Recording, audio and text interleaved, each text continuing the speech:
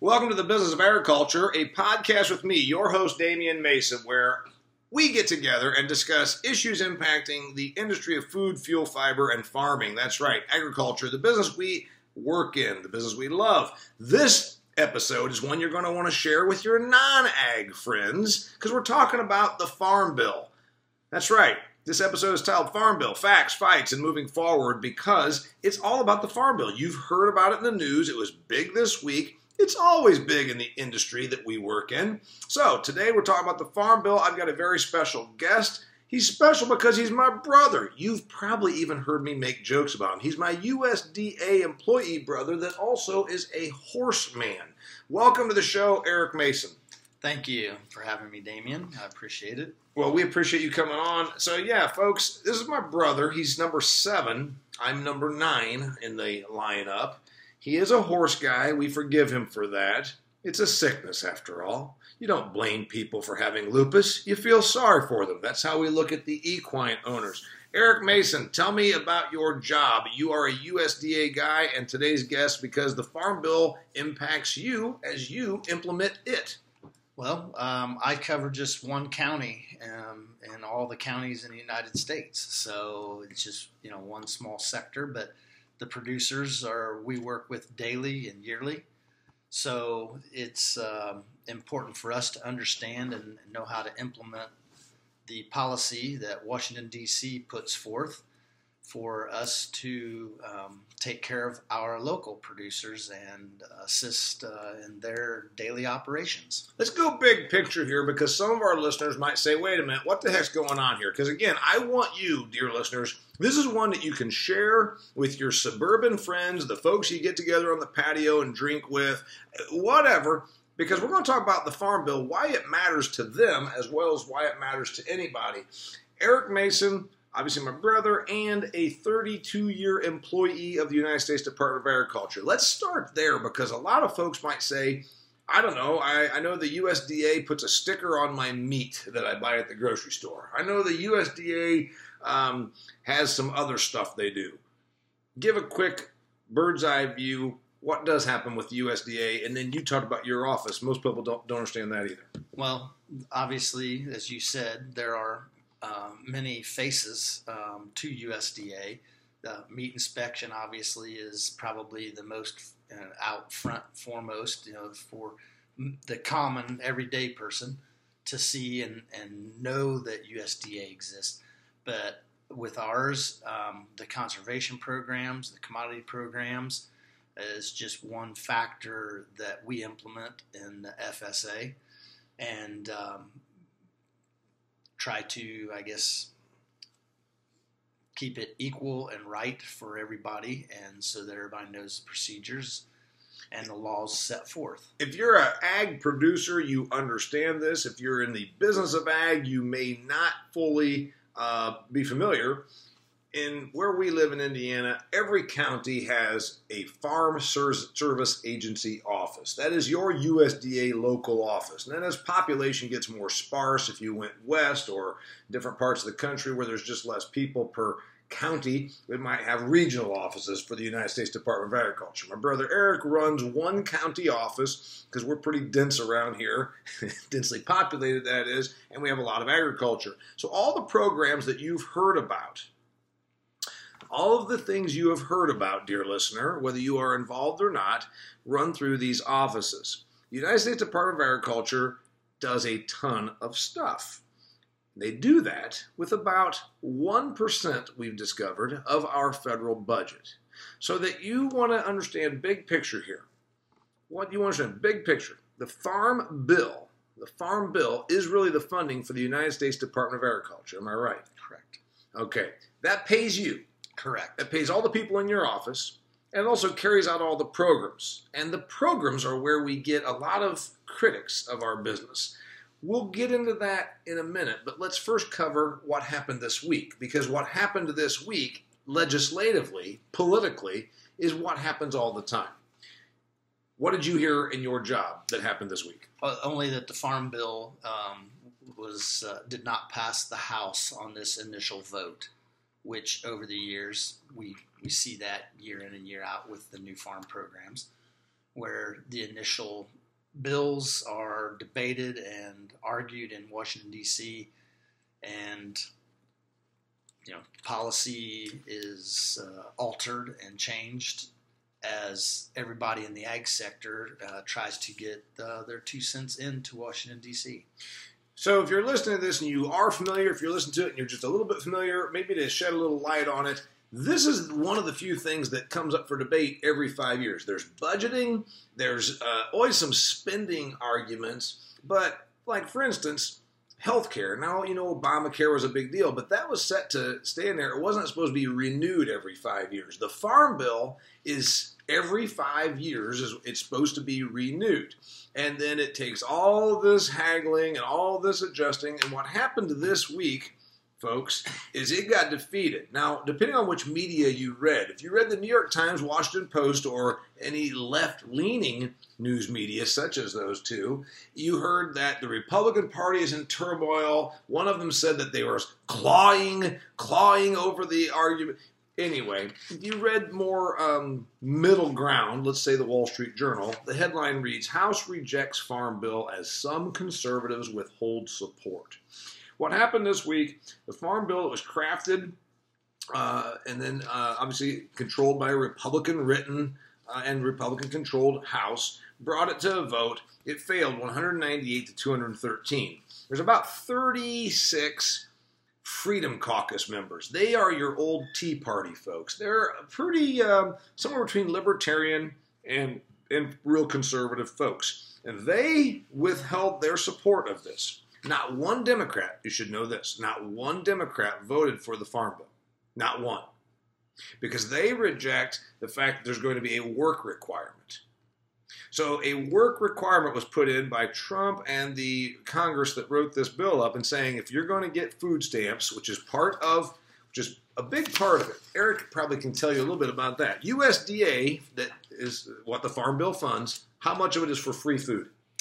80% is roughly for the food programs, which would be food stamps, WIC, Women, Infant, and Children, and the school lunch programs in this country. Which are also now school breakfast programs. Breakfast, and even school summer vacation, go get a bag of food. Yes. 80% of the United States Department of Agriculture budget is for free food. We feed about 41 million people through SNAP. That's the Supplemental Nutrition Assistance Program. And that, again, isn't even including the free lunches, free breakfast, WIC, et cetera, et cetera. So what happened this week, folks, lawmakers voted it down. Every Democrat voted against this one because of the work requirements. And then 30 or so Republicans didn't support it because they didn't like the immigration thing. And you're now saying, what the hell does immigration have to do with the United States Department of Agriculture? I know some immigrants that work in agriculture. Yeah, that was not it. I know that there's migrants that go out and work in the fields in California. Yeah, that was not it either. I know that there's some immigrants that milk cows at dairies. Yeah, that wasn't it either. You know what it was? It was a bastardized, screwed up mess, which is what always happens with every farm bill. They throw in some extra measure, and I will tell you how it went this time. 690,000 people are now enrolled in the United States Deferred Action for Childhood Arrivals program. Remember that? You've heard of DACA? That was an Obama-era thing. So the 30 people that jumped out of supporting the Farm Bill did so because they want there to be tougher enforcement of immigration, and they want this 690,000 people to not be legal through the DACA program. So this had nothing to do with food, had nothing to do with agriculture, had to do with fighting over immigration. And this is why agriculture gets used, as always, as a bargaining chip, as a hammer. You know, hey, we're going to punish your country, we're going to not let you get food. Hey, we're going to punish you. Once again, we're always caught in the crosshairs. So that's what happened this week.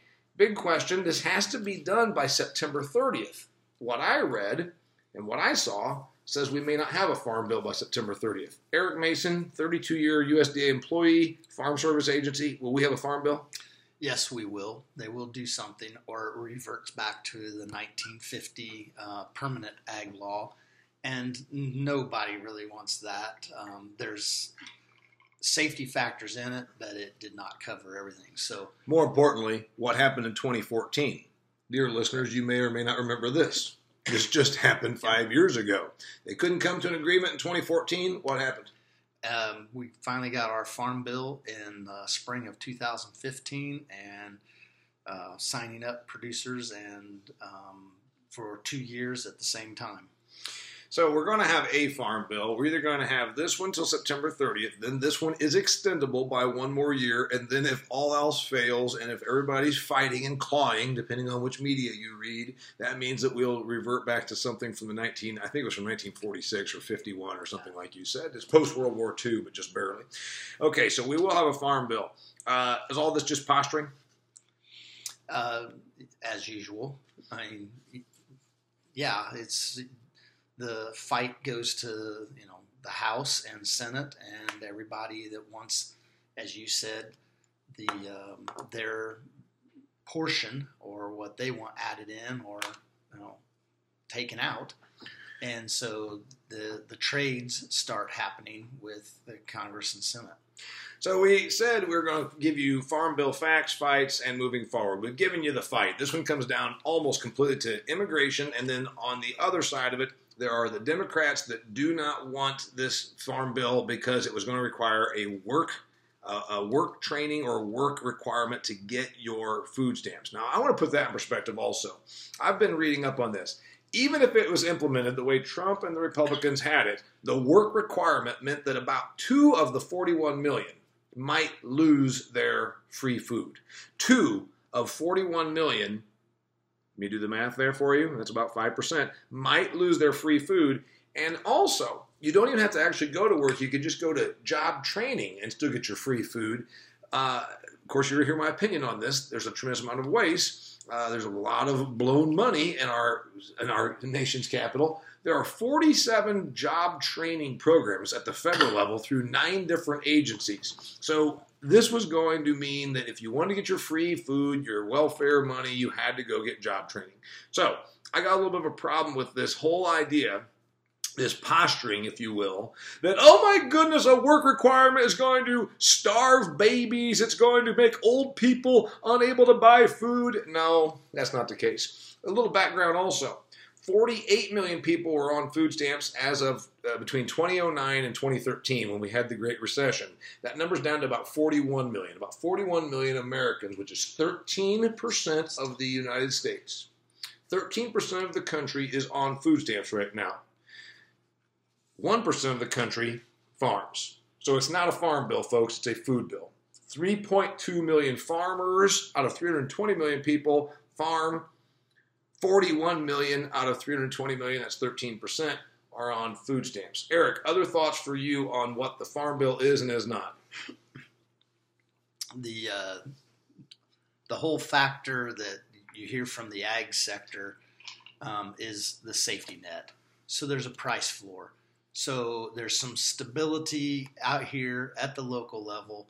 So a farm family can know, all right, every time there's a trade war, our industry is thrown into the middle of it. If there's a price floor for crops so that they can go out here and farm and be able to pay their bills and take care of their family at the end of the year, that's, I think, the biggest factor that they need to look at. And then you get into world trade, and that's a whole other sector I know you're going to go into. But the bottom line is still to take care of their families and their family farms. And as you said, I think before, with the corporate farms, well, there's a lot of family farms out here in this country, and they are still the majority of the ag production. 97% of farms in the United States of America are family-owned, operated, controlled, but the critics of modern-day agriculture like to say, oh, it's corporate farming, corporate farming. Folks, think about it this way, and that's why I said, please pass this on to your non-ag friends so they'll get at least an understanding of what we're up against and what we are really doing out here. 97% of the farms in the United States are family-owned, family operations, family-controlled. It just happens that if they're of any consequence, if they're actually doing this as a business, not just, a quarter of acre of asparagus. If you're really doing this legitimately for a business, you probably are incorporated. Just like the place you take your shirts to get dry cleaned, or the Subway franchise owner that has 4 Subways, they're hardly what you'd call big sandwich or big agriculture or big dry cleaning. They just happen to be set up as a corporation. Eric made a good point there. The spirit of the law, the spirit, the intention is what we really need to make sure we're looking at, not just the result of the spatting. This is a hugely capital-intensive business. The people that come into your office have millions of dollars of capital at risk. So the most important thing they get from the Farm Bill is price stability and a price floor. And we can say in economics, price floors don't work. However, if you want only 3.2 million people to produce the food for this United States of America, and let's admit it, about half of the 3.2 million aren't really producing much food. They're farms on paper that maybe have 10 acres of a hay patch or something. So really it's about 1 million to 2 million of the 3.2 million farmers that are really doing the bulk of the heavy lifting in terms of amount of production. They need a certain level of price floor because their numbers are so big, right? Correct. Talk about that. Well, year in, year out, over the past decades, the return on investment for agriculture is usually between 3.2 and 4.1%. So, how many people out there are putting $5-6 million out at risk for a 3% return year in and year out? That's a real good number right there, and that's why I said if you happen to share this with someone that's not as familiar with the business of ag, because that's what we talk about here on this podcast, the business of agriculture. Think about this: you want to produce a huge, a huge return. You're probably not going to do it by being in production agriculture because you're putting $5 million at risk, and it may not be all 5 of yours. There's going to be some borrowed money. There's going to be some leveraged money. There's going to be some capital, and there's going to be about a 3 to 4%. By USDA, then at least creating a stable backdrop. These people can get their loans and produce the food. Yes, stable backdrop. That's a very good way to put it. And that is because there is huge fluctuation. And then also, since food and ag always gets used as a bargaining chip or a hammer on the global market, that's where we can have, one fell swoop of a fight between China and the United States. It's not going to mean that we don't still have a demand for food. It just means that in the short term, we've just hammered the hell out of 10% of prices. What else do you see? Well, the conservation side, that's, I should say, is a big factor now. The CRP program, which was implemented in 1986, we made a big thing with USDA 2 years ago about it being enacted. Your first year with the United States Department of Agriculture was the first year for the Conservation Reserve Program. Correct, and it's been a good one for whether you're an owner of 10 acres or 1,000 acres. The filter strips, the waterways, the food plots, the reestablishment of hardwood trees for future generations. There's cost share and then an annual payment to entice people to do some of these programs. And as many do these things, they start enjoying their farm maybe a little bit more because they look at long-term aspects a little bit more positive. We've talked about the Conservation Reserve Program, Eric. By the way, Eric Mason, my brother, in case you somehow turned away, got yourself a cup of coffee and just came back, USDA Farm Service Agency employee, executive director for the Grant County, Indiana, as it is, and number 7 out of the 9 Mason kids, is my special guest. All right. Conservation Reserve, I've said the thing that most people don't understand that are critics of it, they say, oh, the government's paying you to not farm that ground. I say, technically, it's a contract between me and the federal government. I was paid to plant trees on it and maintain them at a certain level of maintenance for the federal government. So it is actually a contractual arrangement. The government is renting that ground from me. I'm not getting paid to not farm something. I'm getting paid to put it in prairie grass or wetlands or clover or what have you. Correct. That is absolute correct way to look at that. 10 or 15-year lease with the federal government. And the benefit is wildlife, erosion control, buffer strips, water purity, etc. Yeah.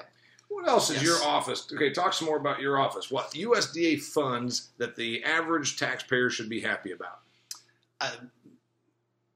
The crop insurance is a safety factor for the producers.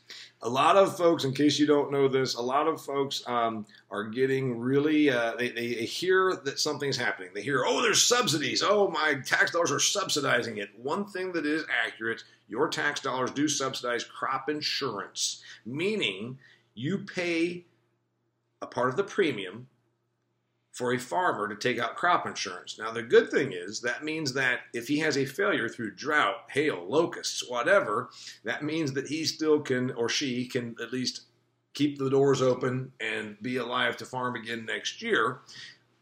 Why does the government fund crop insurance, Eric? Well, I guess premiums are so high that economically is not feasible at this point.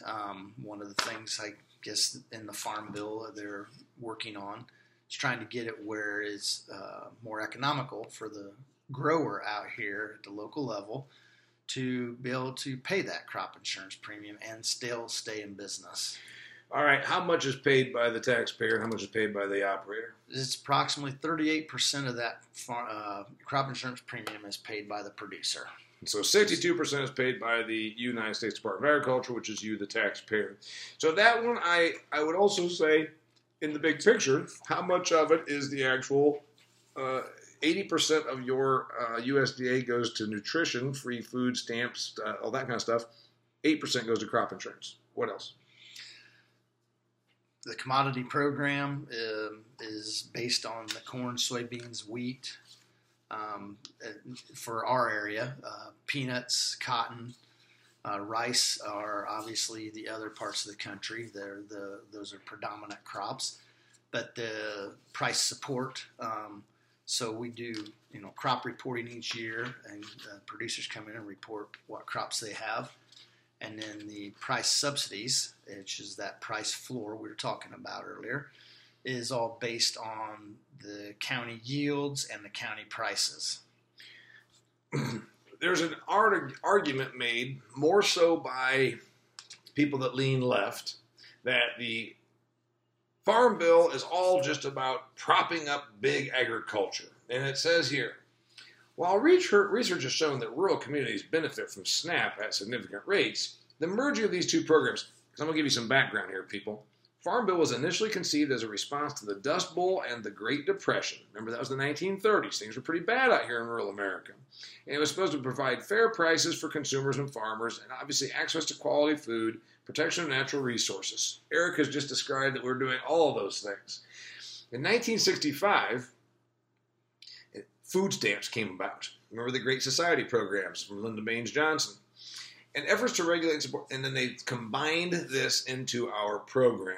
Now, since then, we've had some strange bedfellows. For instance, this very week, 30-some-odd hardcore right-winger Freedom Caucus congressmen and women voted with Democrats, one because they wanted there to be no immigration, and the other group because they protested cuts to free food.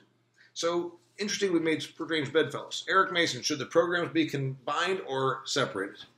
That debate has gone on for years because the food programs are related to agriculture is one of the reasons they've kept them together. I'm not that informed on the legalities at the Washington, D.C. level to why they wouldn't be two separate things. But on one side, the ag sector says it all pertains to the food and the ag sector, therefore it should stay together. I've said that it should probably be separated because while ag people say it creates demand, I say it's bastardized demand. That means that now we're going to D.C. and lobbying to make sure that tomato sauce gets included as a approved vegetable to be on pizza, and which counts as a vegetable for the school lunch, and yada yada, blah blah blah. The argument that these USDA really just is all for big agriculture. Remember, as we say on this show all the time, if you want to demonize something, put the word big in front of it. Big banks, big tobacco, big ag. Does the USDA favor big agriculture? I say no. And I agree. I don't think so at all. The programs are set up that if you're too large and you make too much, you don't get any subsidies anyway. I just signed a paper this last week when I had to go in and sign up for my USDA programs. Every year I have to go in and sign some paperwork, and one of them says, do you make more than $900,000 a year from another business or job? And if so, you are ineligible for any USDA programs, as an example. An example would be the guy in your town that has a car lot, and it's a big, successful, used car lot. His average gross is going to take him out of eligibility for programs, and he may have the family farm of 200 acres out there that he and his sister inherited, and now he can't participate in any of the conservation programs, which are good for the land and wildlife and water. But because he would be making probably way too much in his car lot sales. One article I'm reading here that's very critical of it, and again, it leans left, says that the Farm Bill largely provides subsidies to farms that don't need them. Now, folks, I just want to point out here that you listen to the Business of Agriculture podcast, you're going to know a few things, and I hope you do get some good information. When entities tell you what you do and do not need, I don't like being told what I do and do not need. I don't like people telling me that I don't need a shotgun. I don't like groups telling me that I don't need a four-wheel drive. I should drive a Prius. I don't like anybody telling me I don't need to eat meat. And I surely don't know what I mean when they say that subsidies to farms that don't need them. Well, does that mean they should all go to farms that are bad businesses that just are ready to go bankrupt? Does that mean they should go to only a certain size? That's their big argument, that they believe that these farm programs should go more to small farms that liberals love to call sustainable. And I would say, well, does that mean that they are perpetual and can stay here forever? Because clearly, if they're going out of business, they must not be sustainable. Your thoughts? Well, when you talk small farm, often I tell people when they say fair and unfair, or, I always say define fair. Well, define small. This debate has gone on now for probably the last 3 farm bills of small farms. Okay, well, we have programs set up for small farms. We have loan programs set up for small farms. It is used. You have loan programs. The USDA also backs loans for small beginning. Yep, small farms, beginning farms, veterans that are coming back from service that are going to get into agriculture, so they can get started. But small farms, and when I sit here and you just said corporate farms, well, we got several corporate farms in my county, but they're all family. It's all family. It's all set up for legal entities, and there's multiple reasons for legal entities. But when you say small farms, we don't have any corporate farms in our county, other than family operations that have incorporated for legal or estate planning purposes. Yes. Yeah, a lot of folks get confused over that because it's real easy to then say, do you know that these farms are all corporate farms? Well, does that mean, again, that we set up an LLC because my sister works in town, but she still wants to be involved, and so we've got it so that she's a part owner, but she's shielded from some of the liability should there be a accident out here? Yeah, that's always the way this thing goes. Other discussions on the Farm Bill. You think it's going to happen. I think it's going to happen. I think this is all going to come together. But there's talk that it won't happen because now we're into the summer season. We're almost to June. And then they've got re-election. Again, this is all political can of worms. It's a political can of worms. And don't worry, folks. If it doesn't pass, we're going to stick with what we have. This one didn't come into being for a year after it was supposed to anyway. I'm trying to go with the forward part. Remember, you're listening to the Business of Agriculture. We promised you Farm Bill, facts, fights, and moving forward. What else do we see moving forward?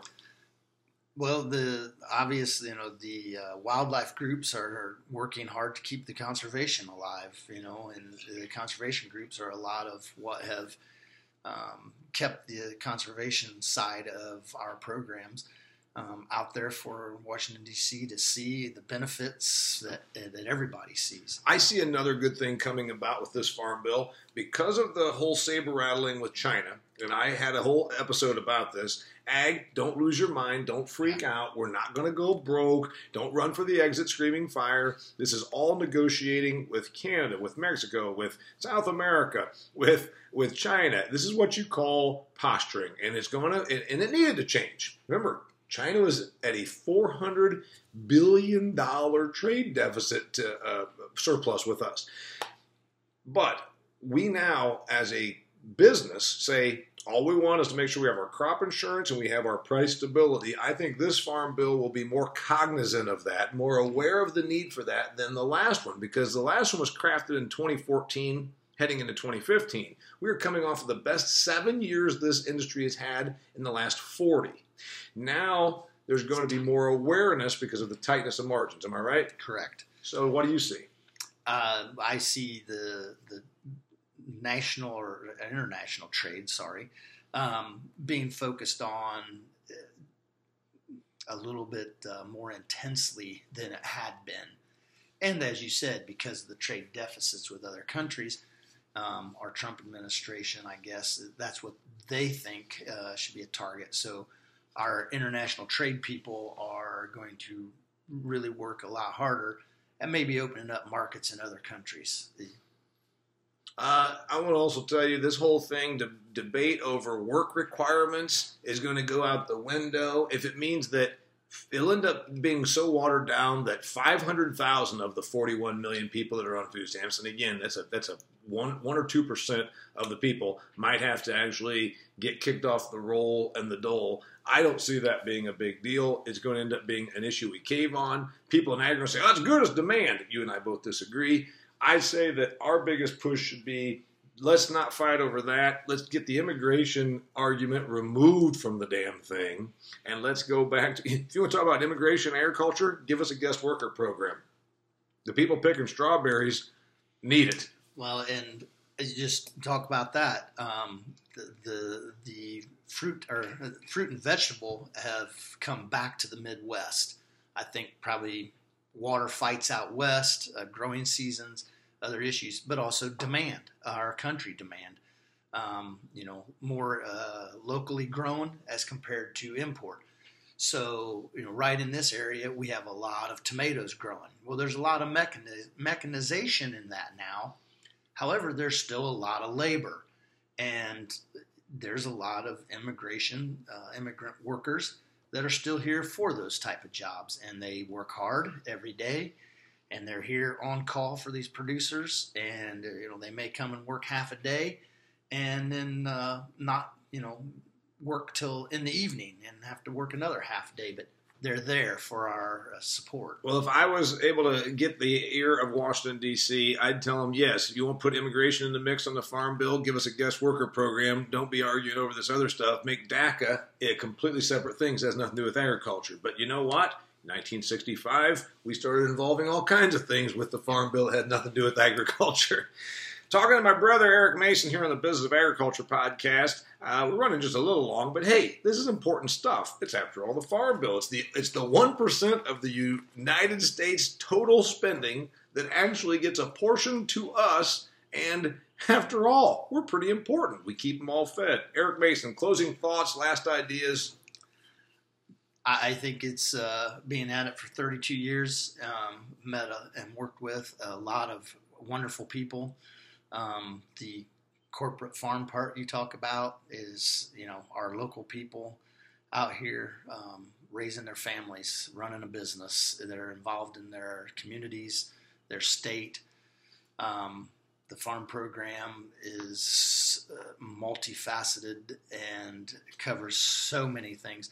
Yes, the food part, there's pros and cons, obviously, all the way around for that. That the world trade and keeping our markets open, we got more and more of our producers that are looking at specialty crops, and the USDA, I can't say has a lot to do with that, but there are programs and stuff available. So, like I said, 10 acres or 100 acres or 1,000 acres, it's something to look into and be aware of. One thing that we do on the Business of Agriculture podcast is we give information, we give insights, we give plenty of opinion. We obviously love our listeners. We also send them out with a little bit of love. First off, piece of advice, 32 years as a USDA guy, piece of advice that anybody in agriculture can glean, something that you've figured out from working in this industry for this long. I had a producer tell me one year when things, like you said, sometimes the doom and gloom picture's painted. And he was in a doom and gloom mood one night, and his father looked at him and said, USDA will be sure you stay in business. He goes, it's up to you to profit. And I think we can take that to any business in this country. Is we want people to thrive. We want people to be profitable. We want people to succeed. And I see that a lot here in USDA, and every day's different, every year's different, and it's great also seeing the next generation come in to take over family farms. So the mission is really for the USDA to make sure that we are, because agriculture made U.S. what it is, a fundamentally prosperous agriculture industry is good for a country. Whether they make profit is on them, but by golly, we're at least going to make it so that they don't go broke and fall swoop, because 3.2 million farmers going out of business tomorrow would be pretty bad. On every little community in this country. And for our food supply and our national security. Yes. Thank you. My brother Eric Mason was our guest here. Thank you for joining us on the Business of Agriculture. And today, Farm Bill Facts, Fights, and Moving Forward. Do share this with your non-ag friends. I think we covered some good stuff that is some data that they can, and they can pull this up also. I mean, I went to the USDA website. I went to, there's a House Ag Committee website, dear listeners. You might even check that out. They're going to keep you posted on what they're trying to do with getting this Farm Bill passed. But you know what? Don't jump off a cliff. We're going to be fine. Thank you for joining me. Thank you, my brother. Thank you very much. Everybody have a wonderful summer. We'll do it again. See you next time.